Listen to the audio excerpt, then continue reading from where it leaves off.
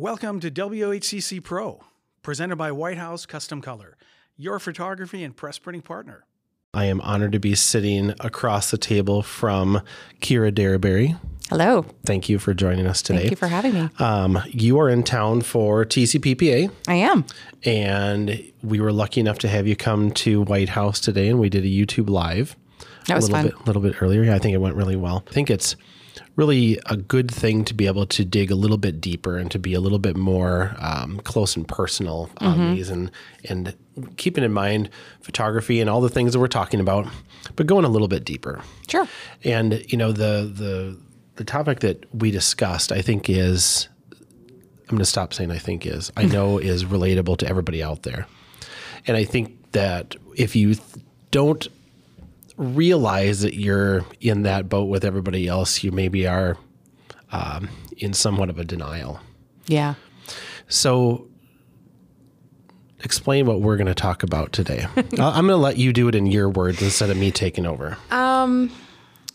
So I thought what might be helpful to talk about today is just something that I know I've experienced. I know other people experience it, but when you're getting into this industry and you're hungry for work, and you're hungry, you're like, okay, I got to work on the weekends because that's when the clients are available. I've got to, this client wants me to do a shoot with balloons and glitter, and that's what they're asking me for. So that's what I'm going to give them. That's their need. So I'm going to provide that. But the next person doesn't want that at all. They want me outdoors. So we're just going to go and shoot outdoors that day.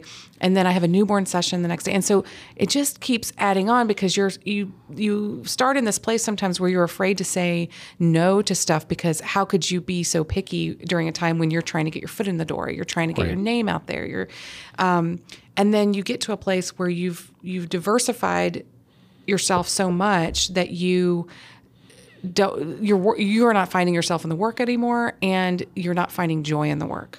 Right. And chances are you're probably not doing a great job of any of it.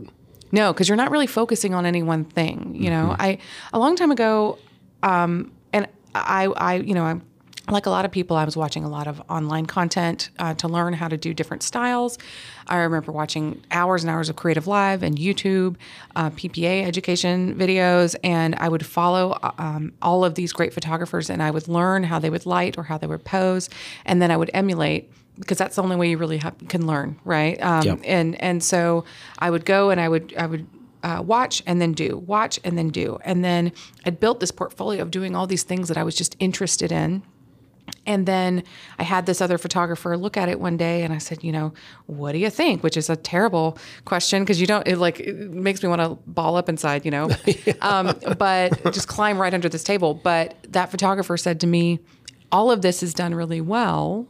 I mean, for what it is, but I don't see you in any of this. This looks like it was shot by 10 different people. I can't put this out on the table and look at and scatter the cards around and say, oh, this was done by Kira Derryberry. This was done by somebody who kind of does work that looks like this person and kind of does work that looks like this person, but isn't quite that. Yeah. And so on. And that hurt me a lot. Because I was trying so hard to be everything to everyone. Right. And to be really good. And just to go way back in time when I was learning, I can remember going through magazines and cutting things out and looking at high school senior photography competitions and like photographing stuff and keeping that literally on my tripod. And I would go through like my little Rolodex of posing ideas, because when you're new, you freeze up. Yeah, and you just you think too deep into it, and something doesn't go right, and a pose doesn't go right, and then it's like, oh shit, no, what, And every photographer, like you said, and every model or every subject does things different. You can't take somebody else's pose work and make it your own. No, that doesn't work. It's really difficult. But you as the photographer, you're looking at it and you're like, this is what I like about it. Let me see if I can make this. And then you lose your identity in that a little bit, you know, but it is a great way to learn new techniques. It is a great way to kind of like add a new tool to your tool bag, so to speak. But then where do you go with it? Then what do you do with it? Because you kind of end up with like this jumbled ball of things you can do, but none of it that you really do well, like you said. Yeah, you know? for sure. You know, and I bet you if we took a poll of everybody that's listening now, what would you suppose would be the main cause of anxiety in photography? What type of session? For me or for everybody else? For me, it's weddings. For you, it's weddings. Yeah, I've done 4 of those in my entire career. Yeah. And they were not great. Yeah. And in fact, the first things I did when I was out of college, I shot a couple of weddings, and they went so badly because I had no business doing it. I never even, I barely been to any weddings, let's be honest, at that point in my life. And so I shot a couple of small weddings for friends, and they didn't go great. And I thought, well, there's 4 years of college. I guess I won't be a photographer now, and I mean, that is the truth. They weren't that they were so terrible. I have no idea what the images even look like, but it was I wasn't good at it, and I remember I set up cause I wasn't shooting with any lights. So I set up the bridal party outside in the garden of this church, and the mother of the bride came barreling through and was like, "What are you doing out here?" And I was like, "Well, I'm just getting set up to have the bridal party." And she goes, "Everyone knows that you do that inside the church." And I thought, you have to do it on the altar. Everyone knows that? Yes, of course everyone knows that. And then I go in there, and there's no windows in this church. I mean, you know what I mean? Like, so what am I supposed to do? I was so ill-equipped to handle a situation like that. And so I thought, well, I never want to go through that anxiety or that experience again. I'm going to have to never be a photographer for money. And so then I didn't pursue it for a few years, literally because of that. Yeah. That's a terrifying moment right there. It's horrible. I was like 21 or so, 20.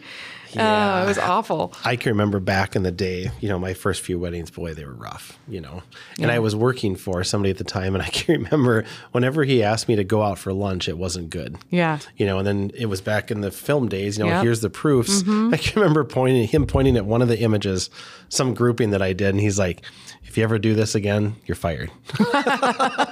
At least you had a guidance. I had nothing. I had no person to look up to or ask for help or anything. I just was flying by the seat of my pants. And the mother of that bride, she was, when I brought her, so basically I charged for 2 rolls of film. I charged her for 2 rolls of film. That's it. And that's what you charged for the wedding? 2 rolls of film. Oh boy. And I shot 2 rolls of film. And then I printed 2 rolls of film. And not all of the 2 rolls of film turned out, obviously. Oh my gosh. And so I put them in an album that I bought from like a Steinmart or something, you know what I mean? And then I brought them over to her house and I gave them to her. And she was very kind because it was just so clear I was out of my. When I look back on this, I was like in a full sweat, And this was my friend that I'd grown up with's mother, so she also at least knew me, right? And so I'm handing her handing the album, and she looks through it and she goes, "Well, you didn't really get the food tables very well, but you did a good job." And she wrote me a check for $200. And handed it to me, and I just ran away. But that was a kindness, honestly, because But in that instance, you really did get what you pay for. Wow. Yeah. And look at where you're at now. I know. I mean, for anybody that's listening along, to have heard that right now, and that's a story I've never heard before. Of it's okay to start somewhere. Just start. You have to start somewhere. Yeah. A good friend of ours, a photographer, she said something the other day that really has resonated with me, and I think that it'll resonate with people listening, is learn it and then perfect it later. Mm-hmm. We all have to go through all these, what do you want to call them? The school of hard knocks, and learn how to do these things. We're sitting in the video room at White House right now, and you've got your gorgeous images up on the wall, and looking at those and then thinking about that story that you just told, that's the same person. And that's so crazy to think about. Yeah, it really is. It's really incredible, and And it's not like a whole lifetime. That was what, 10 years ago, 12 years ago? 10 years. No, that was longer than that. I'm 41 now. I would have never guessed it. A long time ago. But I mean, that is relatively short in the human experience of learning and perfecting your craft and getting to where you're at.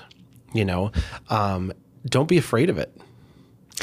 Don't be afraid of it, and don't. I if I could share one more story from of days of yore of baby Kira and her dream of being a photographer.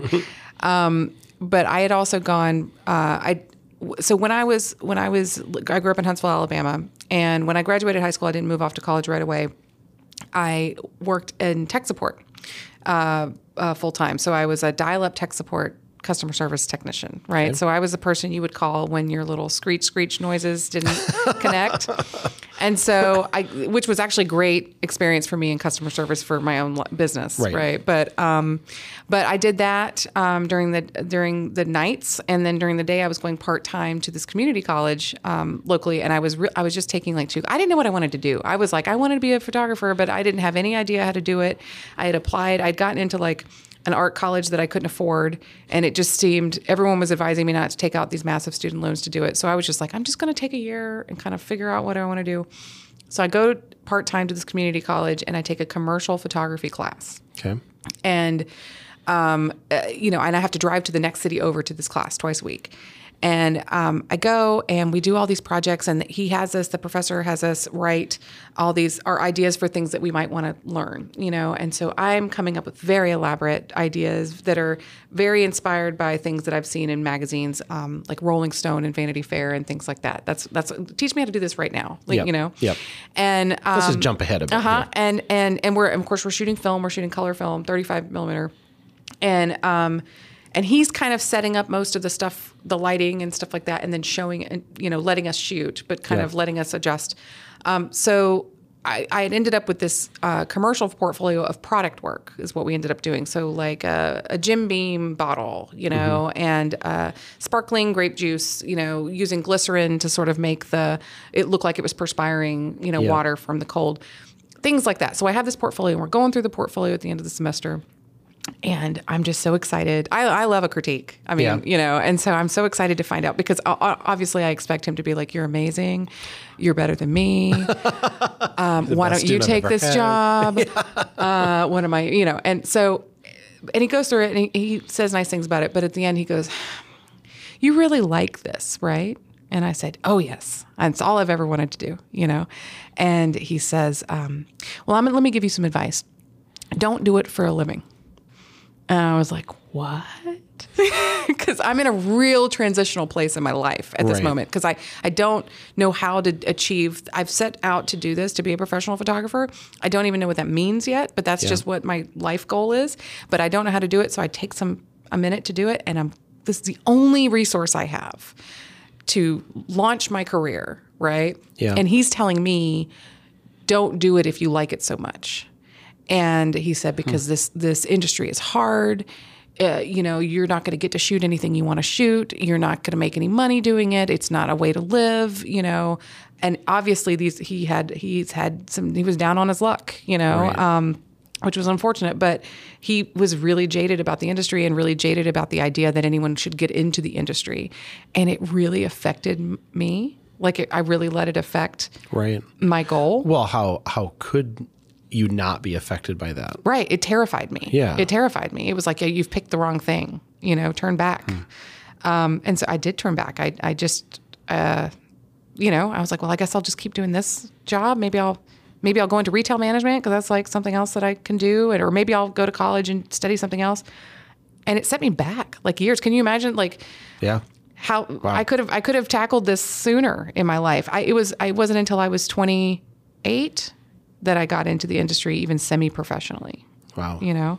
So 10 years, because some guy who may have personally been having an issue that really had nothing to do with me. Right. Wow. Told me, and I listened to it.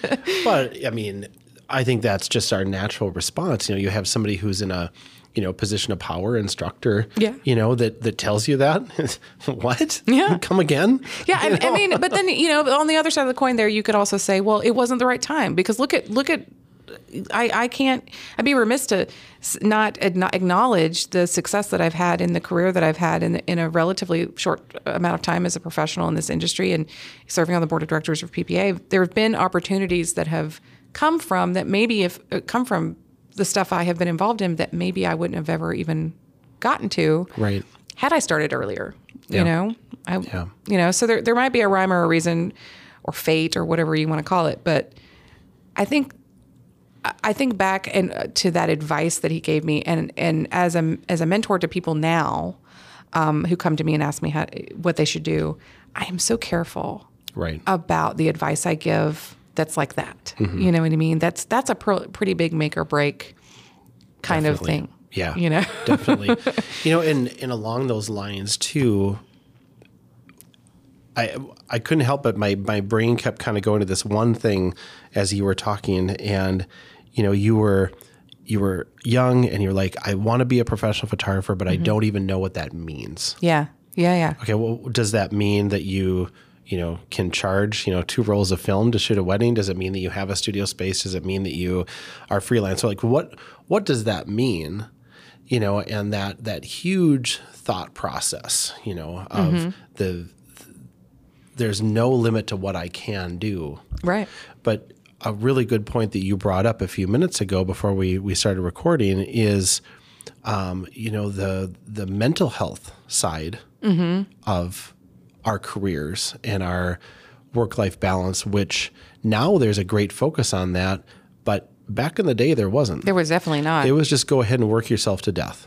Work yourself to death, and if you show any emotion, and this is coming from a female perspective, because I also worked with in a male-dominated industry in tech, right? Like as a web designer and as a support technician, it was all guys. It was usually me, and that's not the case anymore, but at the time it was, and it was a struggle, not if something affected me, to not be emotional about it, and I felt an added pressure to not ever let them think that something was getting to me, right, or to break down and cry, or to get angry. Because when I get angry, I tear up. Like if I'm really angry, I'll cry, and that's a human condition that I can't control. You know what I mean? But so there were things like that I would always have to monitor and do this extra thing to measure, because it felt like it took me out of the game during those times if I looked for a second like I didn't know what I was doing, or that I couldn't handle it the way that guys could. Yeah. It's just crazy to think back that is really what was pushed on society and upon us and upon everybody. Is the balance part of it was non-existent. I can remember being in platform programs, and there was no mention of rest, relaxation. It was just bigger money and more sessions and work harder and all the things. And I just from a personal perspective, I grew up in a family that we just worked. Yeah. Same. My grandpa and grandmother, they had a huge yard, and he would just mow and she would rake, and that was like their relax. Yeah. They didn't really relax. No. Which went to my mom, choring. who didn't really relax. That went to me, that doesn't really relax. Yeah. And and now I'm in a relationship where Kelly loves to, go sit by the ocean and read a book. And, I tried that for like 3 minutes this last winter. It's very hard for me too. And I can't do it, and I don't know how to relax because I wasn't, it's almost like it wasn't allowed. My brain will search for something I should be doing if I even have a small break from work. I was, I was trying to get ready to leave for this trip, and I was lying, and I woke up at 4:30 in the morning when I did not have to, because my flight wasn't until the afternoon. But I woke up at 4:30 in the morning, and I was there, and I was like, well, I'm awake. I could probably just get my laptop and go in the dining room and go ahead and bang out those headshots that I did the other day. I can go ahead and get those exported, and you know what I mean? Like, what would that would just take something off my plate for later. Right. And, but here it is 4:30 in the morning. I need to sleep. I need to try to go back to sleep, or I need to at least play on my phone and zone out or something. Instead, I'm just like my brain is like, hey, you're awake? Remember 100 things you need to do before you leave on your trip? Let's just start at number 1. Yeah. I have a really hard time having downtime, turning my brain off, I've gotten better at it. I have been, if we're going deep, Yep. I have been seeing a therapist now for 4 years. And I started seeing her during a time, actually, gosh, it might be longer than that. I was, my daughter, I have a daughter on the spectrum, and I was struggling with a lot when we got that diagnosis. Both me and my husband were, in different ways. Yep. And I feel like I was just not handling it very well. And I was like, it just seems like I need to talk to somebody about it. So I found somebody that I can see online, which is great. Yep. And which I highly recommend if anyone's like worried about having to go to online is the way to go. But I started seeing her, and she helped me sort of realize that I was going through some stages of grief with what I thought that the childhood that I was going to provide for my child was supposed to look like, and what raising a child would be. You kind of get it in your head, like what that's supposed to be. Oh, they'll go to prom, or I'll teach them how to drive, or we'll go to an A honor roll thing, or we'll go on field trips and whatever. And we do those things, but the expectation was very different once we got that diagnosis, and I was in this like stage of sort of rejecting the premise at the same time of clinging to, well, no, she can play. I played softball. I could sign her up for softball, but in reality, I really couldn't. Like, her motor skills are so delayed that probably wasn't going to be something in the cards for her that year, or even that she wanted to do. Right. So, taking time to have somebody to process those things with has been helpful for me, because I was speaking to somebody a while back, and they were like, well, how long do you think you'll do the therapy for? Like, I mean, at what point do you think you'll figure out what the problem is? Like, when will they give you the diagnosis and then you could move on? Wow. And I was like, no, that's not what this is. Yeah. Like, I'm not trying to solve a mystery. I'm not trying to find out why I do the things I do. Or to even change what I mean? It's more, for me, it's more about how to approach conflict and obstacles that come into my life and how to react differently to them, or how to see them for what they really are and how to process them. It just helps to be able to talk to somebody about stuff. And that goes, and so now I still see her. We talk about Lucy, but we talk about work. We talk about PPA. We talk about how, that work-life balance stuff and how I'm, managing it all, because it really helps you process. Absolutely. I think everybody should be talking to somebody. I honestly think it should be mandatory. I think it should be mandatory. and I honestly, in the last few years, I've tried to talk about, to be more open with the fact that I've been seeing a therapist for a long time, because there is a stigma to like, oh yeah, well, you're a little crazy, so I can see that. You know what I mean? But that's everybody's a little crazy. Yes. Everybody deals with, every single person. I was having these panic attacks, sometimes, and I need somebody to help me kind of like, when it's coming, to identify when it's coming and to approach it differently so that it doesn't happen. Yeah. And for sure. Anyway. Yeah. I mean, I had been under the mindset previously that, I don't need to do that. I can just fix myself. I can fix myself because I know what the problem is. Yep. I know what the problem is. I can do it. And couldn't be further from the truth. That's actually a recipe for disaster. And I learned that, and going through, I've been doing the same thing. I've been in therapy for a long time, and it's so healthy. It is, and it can be for any reason that you want it to be. Any reason that you want it to be. And it's so good to have somebody that isn't a parent or your significant other or a best friend right. Yep. It's very draining on a friendship or a significant other. Yes. When you're going through something and they can be there for you, but they can't be it. It's bad. It can be very bad. I've had friendships suffer because of it, because I'm a talk through a problem. I'll talk about the same problem, like a lot. Yeah.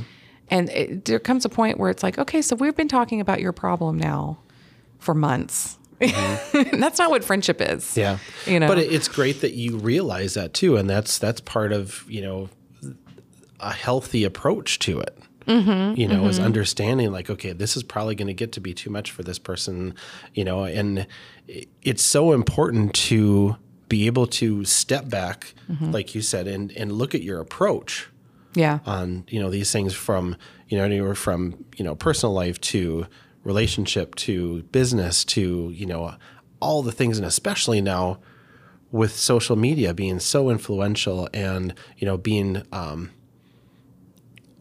do I want to say this? Available to everybody at all times. Yeah. Yeah. And especially that can be really harmful. It can be very harmful. It can be very positive, but it can also be extremely harmful. And going into the role that you're going to be starting on March 1st as president of the PPA, you're the light's on you. Yeah. Yeah. And how do you approach, the good, the bad, the up, the down, the ugly, the pretty, out of all that? Yeah. Yeah. I mean, there have been times, where I will just abstain from if something is going, from reading on social media, because your impulse is to always like engage immediately or to, so I sometimes will, frankly, if I see something negative coming, I will pull back, because if I go down that rabbit hole, I'll spiral out. And I just know that about myself, so I will pull back. I try and look at things from a positive standpoint. And I also try, when I do get upset, or if something has affected me, my mood, I try and sleep on it before I react to it. I try and publicly react to it, so I'm not a big like poster on social media anymore. I used to be. I mean, I post my work and I post, stuff on stories and stuff like that, but I used to be much more on and participating in Facebook and Twitter and things like that. And I don't do that so much anymore for my own. It's one of the things that I do to sort of help my own mental health, right? Is to not do it so much. And I used to really pour over photographers' work that I really admired. But that kind of made me feel not great about my own work sometimes. You know what I mean? And so I pull back from that. I still admire and appreciate work, especially with my colleagues. I have so many extremely more talented than me colleagues, and which is tough, because sometimes you're in the room with those people and you're just like, what am I doing here? It's nuts. It's nuts to think about. But it's that imposter syndrome kind of creeping in, right. That I don't belong in that spot. But the other thing that I did, as far as my business went, as things started going really well and I started shooting all these different things, is I identified, we talked about this on the live earlier, but I identified some of those pain points for myself, because the feeling of dread before a newborn shoot for me I shouldn't be doing it. Right. The baby feels it. I feel it. Everybody feels it. The parents feel it. You know what I mean? It's like, definitely. I shouldn't be photographing pets, because I'm not entirely comfortable with every animal, right? I love my cats, but I love my cats, you know? And so like pet photography is not something I should be doing. I have no business doing it. I love the people who are so good at it. But I started just slowly cutting back those things away. And what was left was the type of portraits that I really wanted to do when I was a kid. Which is what this is hanging up on this wall in here, especially these single person portraits, these individual portraits that I do, those personality character portraits. That's what I always wanted to do. And I feel like when I really allowed myself to focus on the things that the work that brought me joy and that really felt authentic to me, rather than just trying to say yes to like every possible job that came in the door and every weekend shoot that came in the door, it was then that I started to find my way and to feel comfortable in my own skin and to have that anxiety melt away. I don't worry about shoots anymore. It's great. Yeah. That's awesome. I mean, that really tells me that that's exactly what you're supposed to be doing, because if you can just walk in and do it and create this type of art, obviously that is where you're supposed to be. It feels right. Yeah. It shouldn't be like the night before a wedding, you're crabby and, like I'm speaking for me personally, because you're starting to get, ramped up and nervous. And I can remember, back in the day being like, okay, it doesn't matter what happens, at this time that wedding is happening. It doesn't really matter what happens before it, because I'd let myself get so nervous about that, and that should have been a sign to me. But at that time, it really wasn't acceptable to be like, you know what? I don't want to do these. Yeah. I want to focus on what I'm really good at and what I can walk into the room like you just described and not have any anxiety, any stress around it. Just be excited for what you're going to create, because that's when you truly hit your creative stride. Well, exactly that clarity. When you're fussing with lights and you're so worried about, oh, okay, am I going to get this lighting ratio right, or am I going to maybe I'll try a different light today, or try a different one. All that stuff are variables that cloud your ability to work with the client and pull the best possible image. I mean, and I'm speaking strictly about portraiture, but pull the best possible image of that person, because they need to connect with you. Right. I mean, there's certain things that I do now. My face isn't even behind my camera anymore. It's mounted. I used to think, oh, I'm never going to use a tripod. I'm never going to use a camera stand. That's so stiff. And no, because I know now in my old wise age, but I know now that the only way for me to really connect with the person in front of them is for me to be able to look at them and speak with them and smile with them. Yeah. And if they can't say, clients tell me a lot, they're like, I'm smiling because you're smiling, you know what I mean? And it's because I can't even help it. I just do it all the time. Like they're smiling, I smile. I don't know who's doing it first, but it happens. Yep. And it becomes an authentic look on the face of the subject. But if I'm sitting there fussing with lights or trying to figure out like a set or a prop or whatever, or the technology, if I don't understand my camera's not working, my tethering setup, if I fuss with any of that, the most important thing of the shoot is gone out the window. Yep, absolutely. And I'm grateful that I'm at that place, but also I had to sacrifice a lot of things that I thought I needed to do, like being really creative and different with my lighting all the time. Yeah. If you really look at the work that I'm doing now, if you really look, there's a theme of light that goes across all of it, and it's generally the same. Yeah. And why should it be different? Right. Yeah. And, it represents a body of work. Mm-hmm. It's starting to look cohesive. Yeah, exactly. And I think that's great. I mean, you look at, some of what I would consider to be the most successful photographers currently, you can look at one image or 10 and exactly who did it, and that's the dream. Yeah. And, and that is being on point with your brand. If you have 12 different styles, where's the cohesiveness? Yeah. And what is the client now coming to you for? I mean, it's one thing to be a jack of all trades, and I know some jacks of all trades, and they are awesome. And you can throw them into any scenario and they're going to know what they're doing. And I think that confidence is something that certain clients come to that photographer for. Yeah. I don't have to worry about anything because, for example, Dan McClanahan knows what he's doing. We can put him in any situation. We don't have to worry about it. Yep. Right. But that's what his clients know him for. That's what they come to him for. That's a problem that he solves for those clients. Yep. Right. And with me, they know that at least I hope, that they know that they're going to come to me and they're going to get a sophisticated, higher end portrait of themselves. They're going to be proud of it. They know they're going to look good in it, and they know I'm going to take care of them if they have any concerns. That is basically my goal, is to put them at ease. That's one of the reasons why I shoot tethered when I shoot. It's because it looks really good in camera, because we've got this light really, tuned in, and they look at it and they go, oh, you can see that relief on their face when they go, oh, okay, it doesn't look as bad as I thought it was going to look. Yeah. And they go, oh, and or even if they say then like, oh, well, it looks really good. I wish I'd lost 20 pounds. And I could say, oh, I got you. Don't worry about that. And we just move on. We don't talk about what we will do to do anything like that. If they have a concern about that, I'll just reassure them, don't worry about that. You look fantastic. Let's keep going. Right. Yeah. And your education and your practice and your knowledge of all of your lighting, your camera, all that stuff, you've learned it and you can forget it now. You can move on and you can focus on that client 100% and never have to think about those other things. And that's where you truly need to be to create what you're creating. Yeah, that's what I try to encourage other photographers who are in different stages of finding their success, is that it is important to understand the technical. It is. Now, there's varying degrees of that. There's deep dives on the technical that we can do. But like in my class, for example, yesterday, I was teaching on corporate composites. Yep.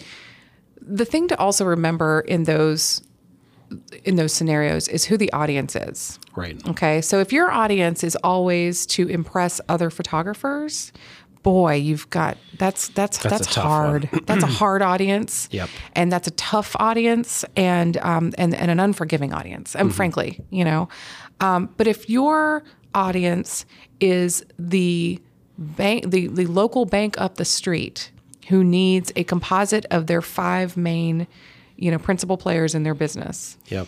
And they need it done quickly and they need it done easily and efficiently, then it's not important that this picture, this composite it's so impressive to other photographers, because it probably won't be, frankly. Right.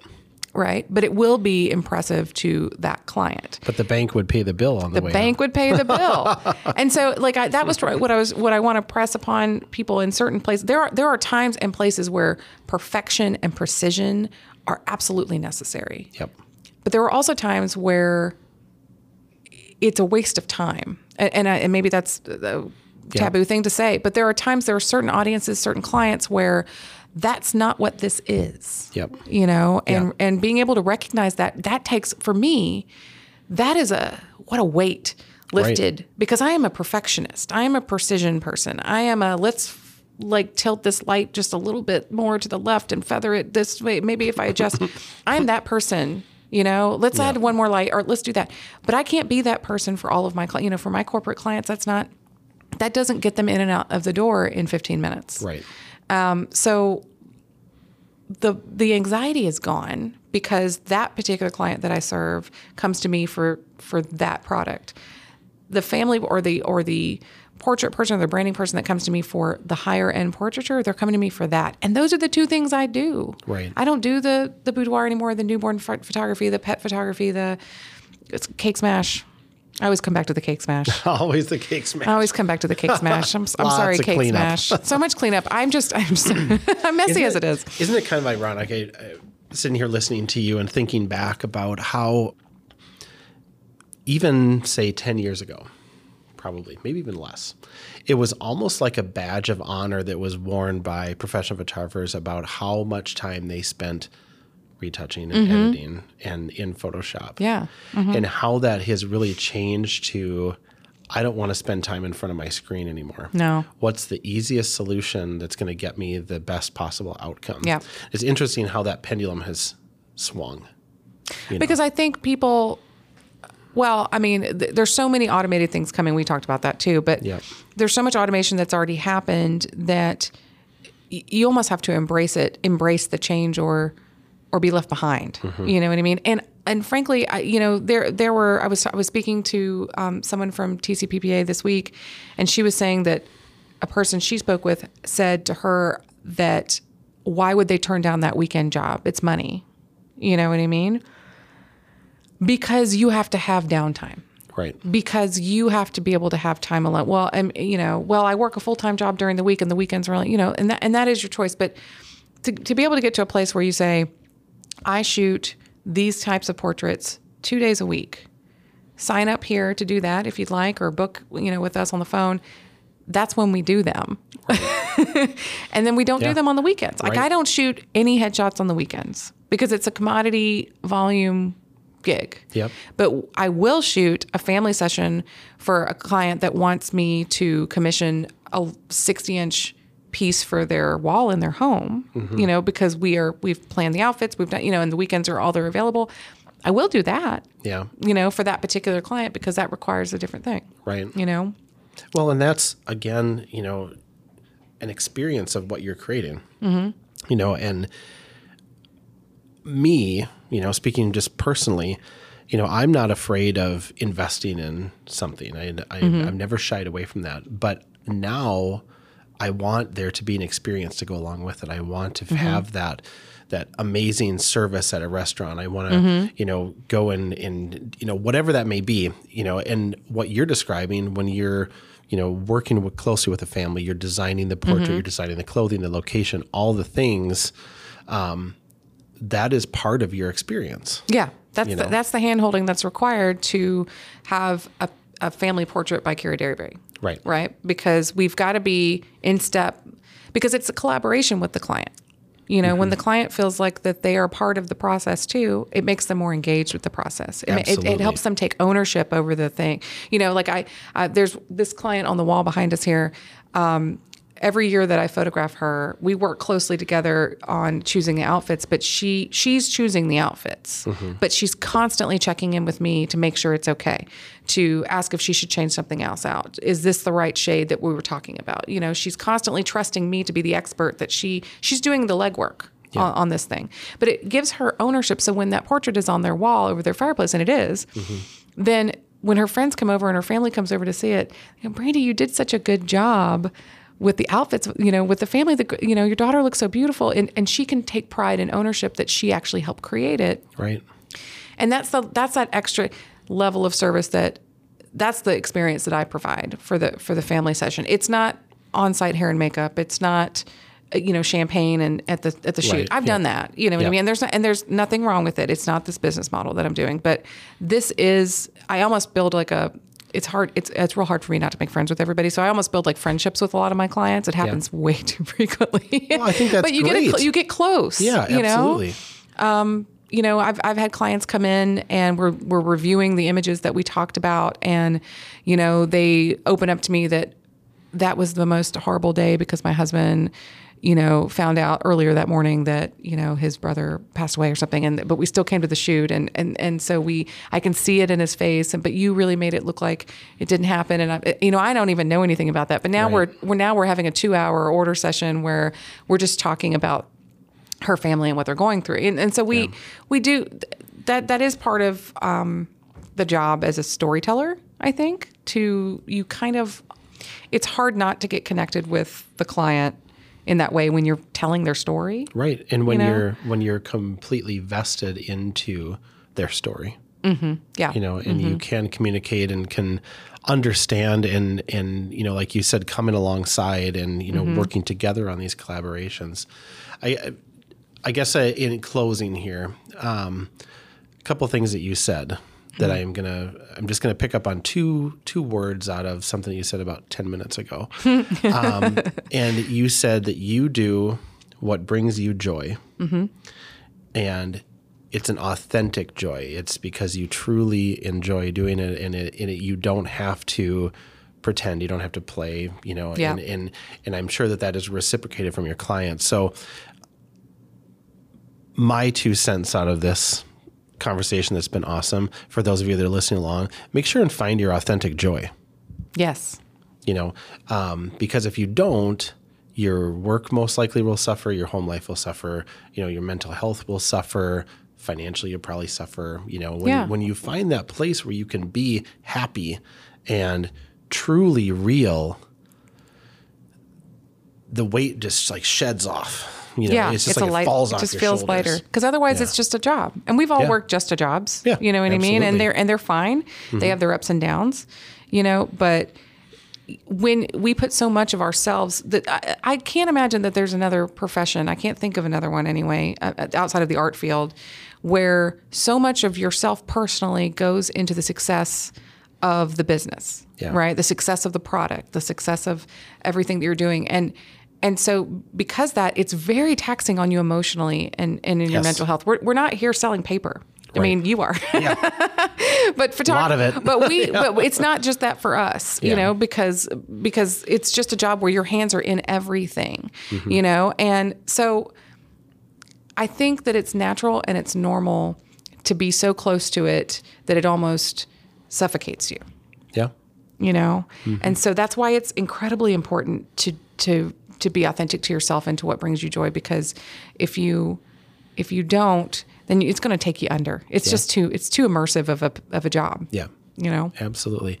So for people that are listening along, where can they find you, Kira? I know that you have a podcast. I do have a podcast. That you do with your good friend, Mary Fiss Taylor. I do. Tell us about that and like where you're online and where people can connect with you. Yeah. So Mary and I have a podcast called Get Your Shoot Together, and you can listen to it everywhere podcasts are played. We kind of focus on this topic a lot of times, the work-life balance of the business of photography. You guys can also find me on Instagram at Shakira, and that's spelled Shekira, because I'm an early adopter. So I have at Shakira at Twitter, at Shakira at Instagram. And so you can follow me there, and you can find me on Facebook at my Facebook group, which is Level Up with Kira Derryberry. Awesome. Well, we really appreciate the conversation. This has been great. It's everything that I hoped that it would be. Good. So, well, we have to get you to your next speaking gig. That's right. You're going to use up all your words today. I won't have any words in a few hours. I'll just be done. Right. My word will be like, can I have a glass of wine? Right. Yeah. And then can I have another glass of wine? And then one more. Yes. Well, thank you so much. Thank you. Best of luck to you as incoming PPA president. Thank you so much. We know you'll do awesome. And I'll try not to let you guys down. you'll do fantastic. And for everybody listening along, thanks for joining us, and we will talk to you soon.